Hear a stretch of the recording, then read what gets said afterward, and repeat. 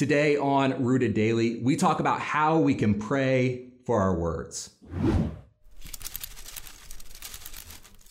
Welcome to Rooted Daily, the podcast where in 10 minutes or less each day we root you in the Bible so you can grow with God, you can weather the storms of life, and you can bear fruit.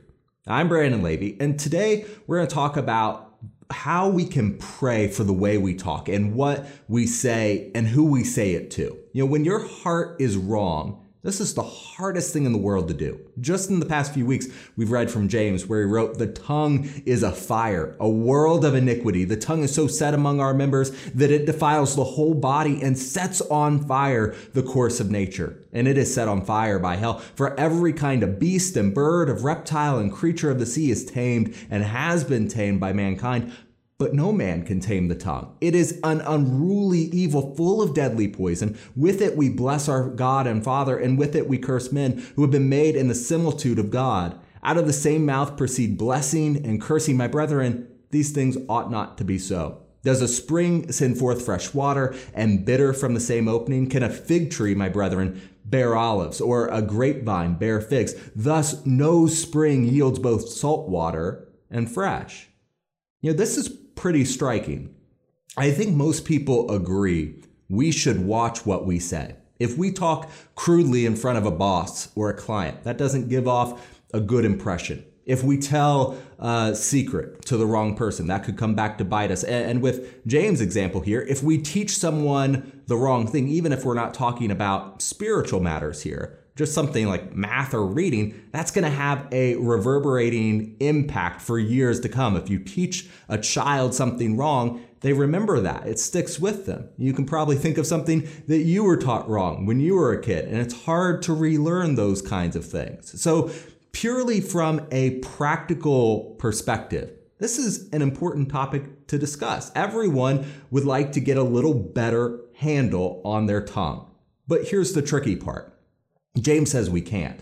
I cannot control what I say. James says that all the wildlife has been tamed by mankind, but no one can tame the tongue.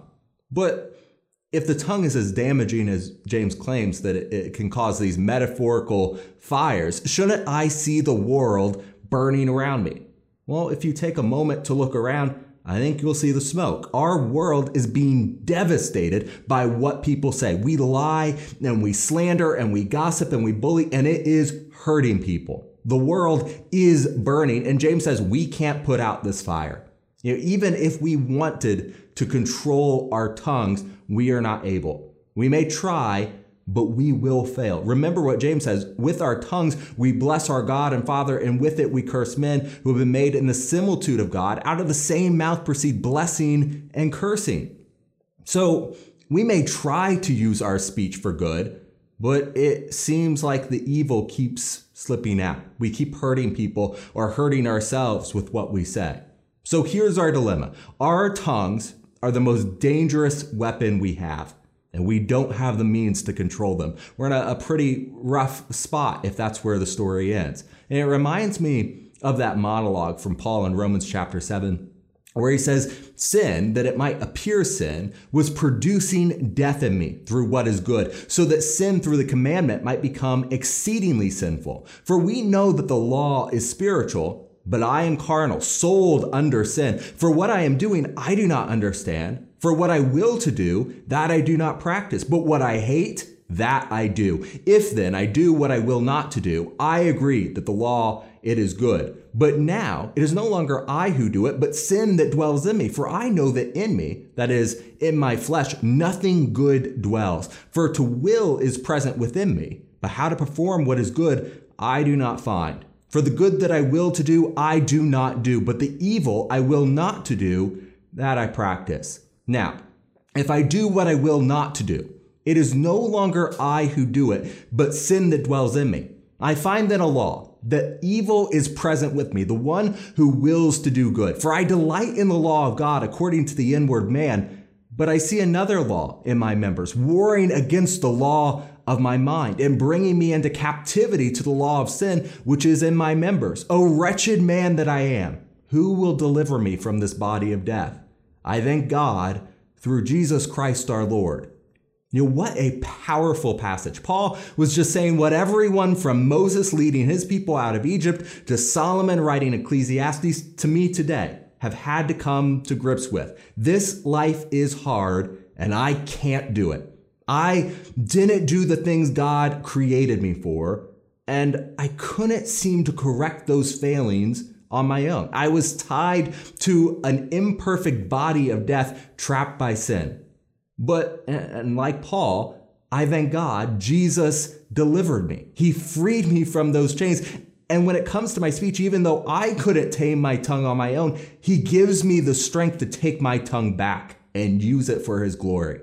James finishes this short passage about our speech with this. Does a spring send forth fresh water and bitter from the same opening? Can a fig tree, my brethren, bear olives, or a grapevine bear figs? Thus no spring yields both salt water and fresh. On my own, I couldn't control my tongue because deep down I was a well of salt water. But I'm not my own anymore. Jesus said to the Samaritan woman that he came to offer living water, fresh water, water that when anyone drinks of it, they'll never thirst again. And he would give them a fountain of water springing up into everlasting life. When we have that spring of fresh, living water, salt water won't keep pouring out. With Jesus in my life, and as I grow with him, my tongue will begin to be able to do one thing. Again, glorify him. Now, I shouldn't try to control my speech on my own. James shows me that's been tried and failed over and over. No one could tame the tongue on their own. Don't make that mistake. Don't try to do this alone, but trust in Jesus and let him work in your life.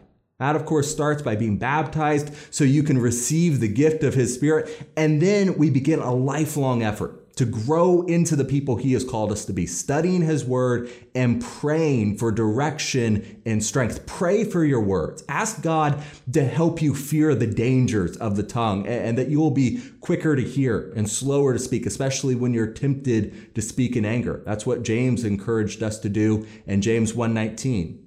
Remember that according to verse 26 of that same chapter, James says that if you don't bridle the tongue, your religion is worthless.